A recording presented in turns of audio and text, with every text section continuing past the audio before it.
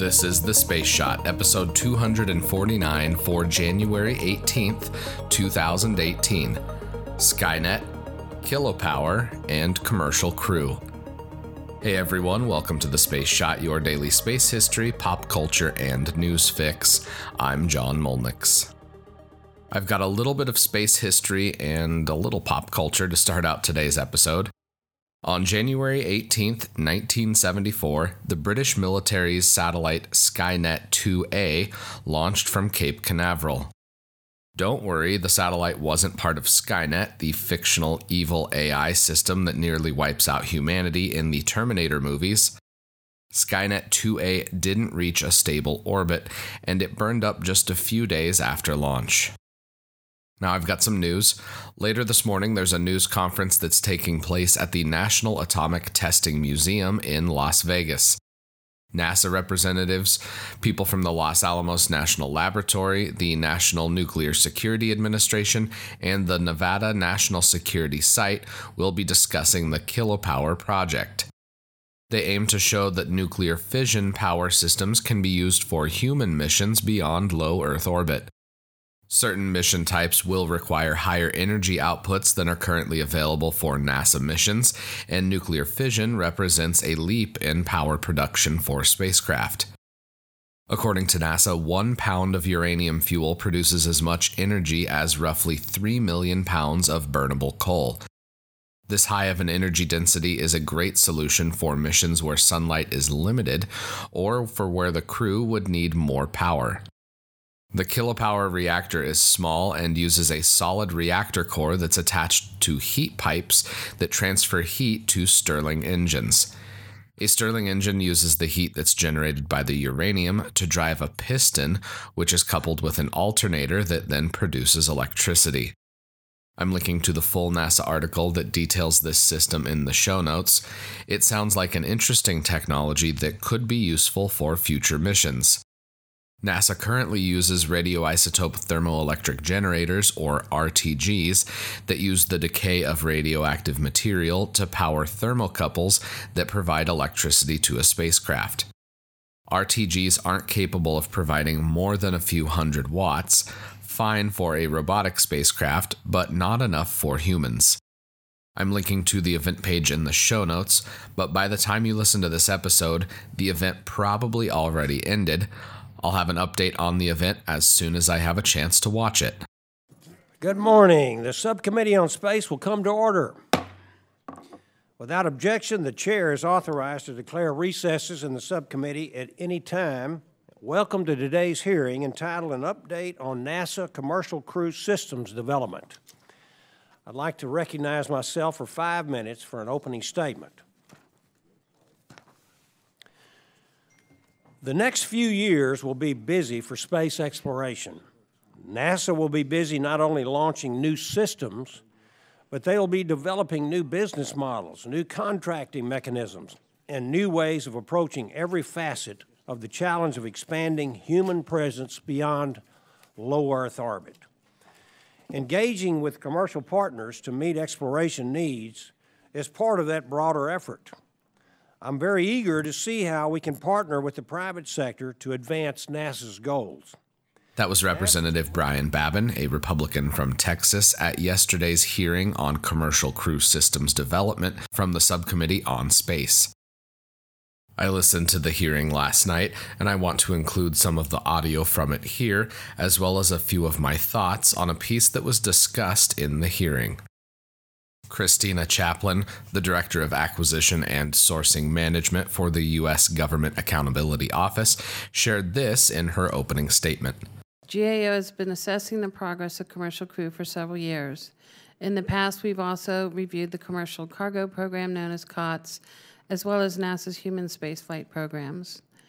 As you know, NASA's acquisition strategy on the commercial crew program is similar to the one it used on COTS, but different than every other spacecraft it is built for humans. For commercial crew, each contractor develops, owns, and operates its spaceflight systems.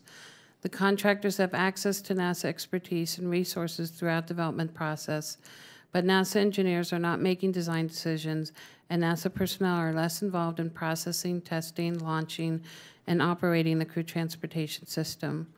In the end, NASA will buy a crew transportation service, much like it does for the station's cargo.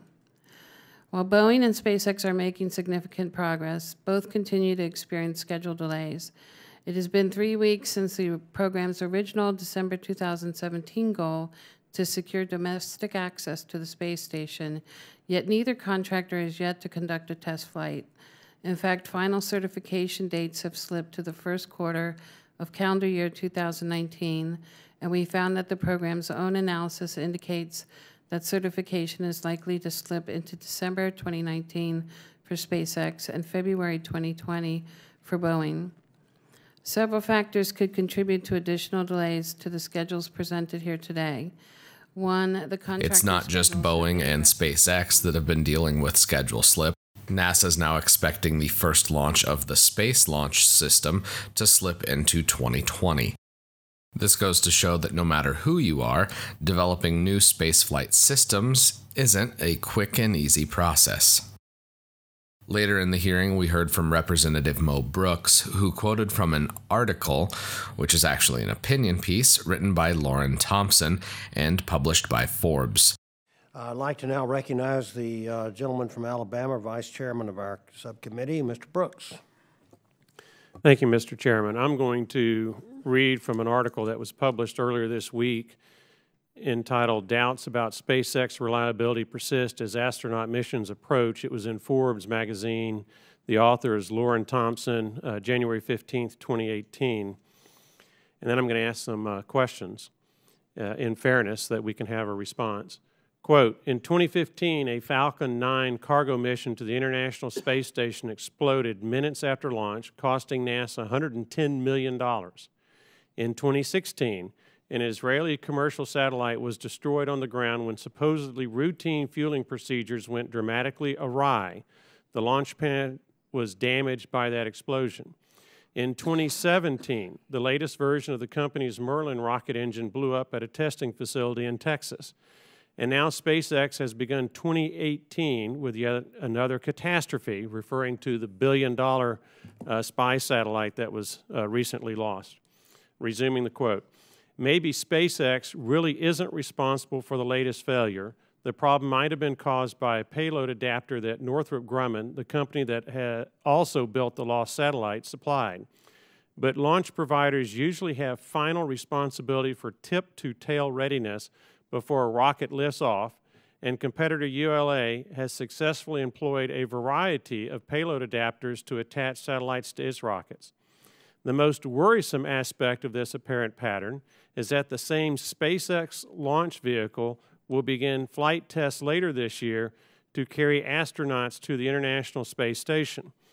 And I would add from another part of the article, quote, by way of comparison, United Launch Alliance, SpaceX's sole competitor in the military launch business, hasn't lost a single payload in 12 years and 124 missions, end quote.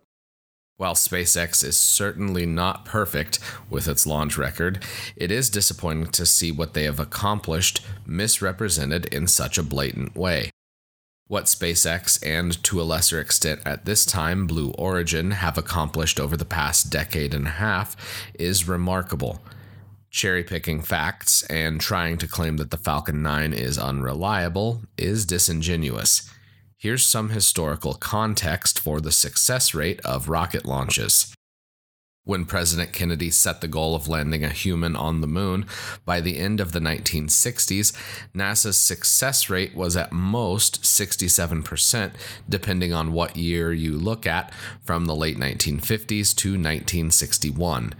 If you contrast that with SpaceX's Falcon 1 success rate, which was 40%, the company was still well within the range that NASA experienced at the beginning of its existence. The Falcon 1's performance wasn't exactly stellar.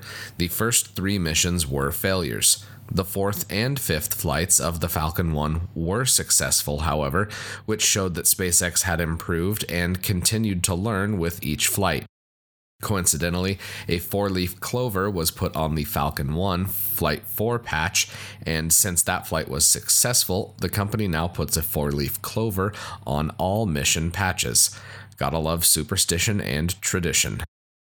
Now, back to the success rate for SpaceX. The Falcon 9 has successfully launched 46 out of 48 times. That's a success rate of 95.83%. Last year, the company stuck every landing of the Falcon 9 on missions that it was bringing it back.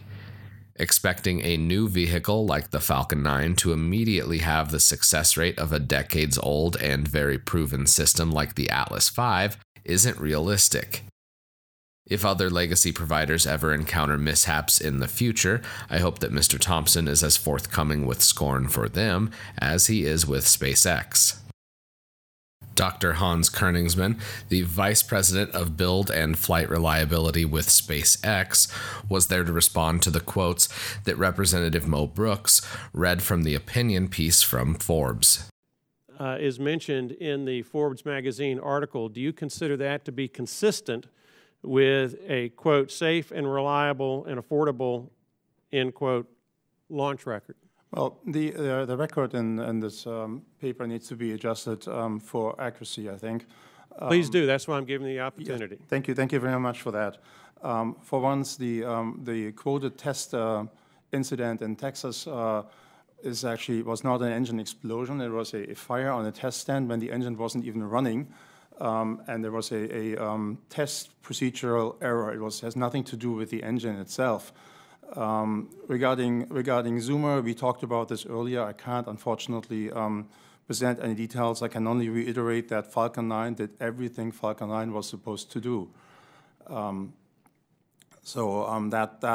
on that record, the other two incidents are a while back, and we did learn our lessons on both of those, which is obviously not desirable, but at the end of the day, it's a thing we learned, and we improved the vehicle based on what we saw during those incidents into a much safer vehicle. We took, in both cases, we had investigations with government partners, NASA, FAA, the Air Force, and so on and so forth, and we very openly discussed and presented our corrective action and acted on them since then, which in my opinion makes us a much better vehicle. I do want to point out at the same time that Falcon 9 has actually characteristics that make it intrinsically safe. For example, it has a 9 engines on the first stage. You can lose an engine and make mission. You can actually lose 2 engines in some cases. Not that we ever, not that I ever hope that will happen, but obviously that is a tremendous guarantee. If you lose engines in other rockets, and I want to point out our engines are also domestically produced, then obviously this is much more difficult for other vehicles that have less engines. So that makes it safer. I also pointed out reusability was already is a great point to get the vehicles back and inspect them. That is something that we started doing. I think it was not December this last year, but the year before, and ever since then have we had a chance to inspect the vehicles and to make sure that we actually... Please, I have a follow-up question for Ms. Chaplin, and I gave you as much time as I could. Sorry. And I appreciate your correcting the article as you understood it with Lauren Thompson, where you agree with 2, you contest 1, and then the other was still yet to be determined. But Ms. Chaplin, how does the GAO evaluate SpaceX's record or goal of safe and reliable and affordable? Well, on the issue of safety and the accidents mentioned today, I would just remind people that DoD went through its own phase of having launch accidents right before their current program started, the Evolved Expendable Launch Vehicle.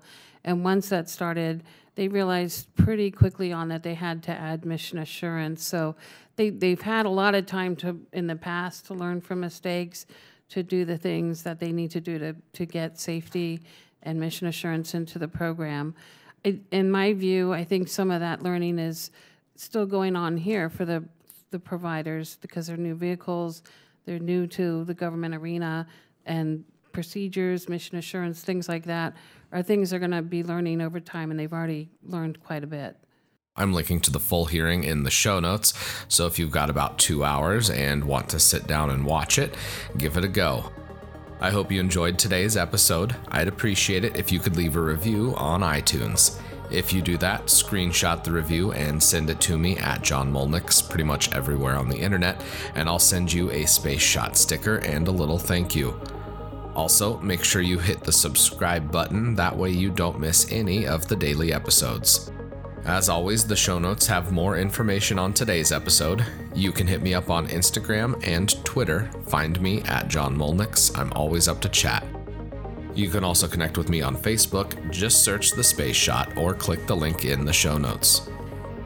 Tomorrow, Gemini 2, New Horizons, and 250 episodes. I'm John Molnix, and I'll catch you on the flip side.